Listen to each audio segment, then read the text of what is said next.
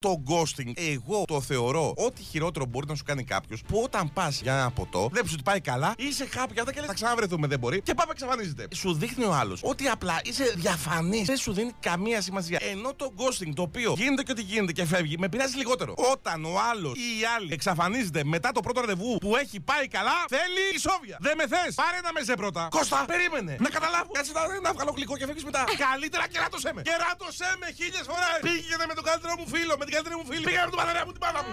Ξεφτύλισε με στο κέρατο μου όλη τη χρονιά. Υπάρχει η κατηγορία του ημι-ghosting. Ό,τι έχει ημι είναι χειρότερο από το ολόκληρο. Τι κάτσε, τι είσαι εναλλασσόμενο ρεύμα. Το θέμα είναι να μην αφήνεις ελπίδες στον άλλο. Αν μου αφήνεις ελπίδες, υπάρχει πρόβλημα. Είναι σαν να του αφήνεις θερμίδες. Και οι θερμίδες πρέπει να κάνουν. Δεν μου ανοίγεις εμένα το βάζω με την νουτέλα και μετά μου παίρνεις νουτέλα και φεύγεις. Θα κάτσε σε φάω παλιό νουτέλα. Αυτό που λέει η Ελένη είναι το zombing. Το zombing είναι η κατηγορία που κάθεται και δέχεται τους ghosting. Αν δέχεσαι τον άλλο να σου κάνει ghosting, είσαι zombing.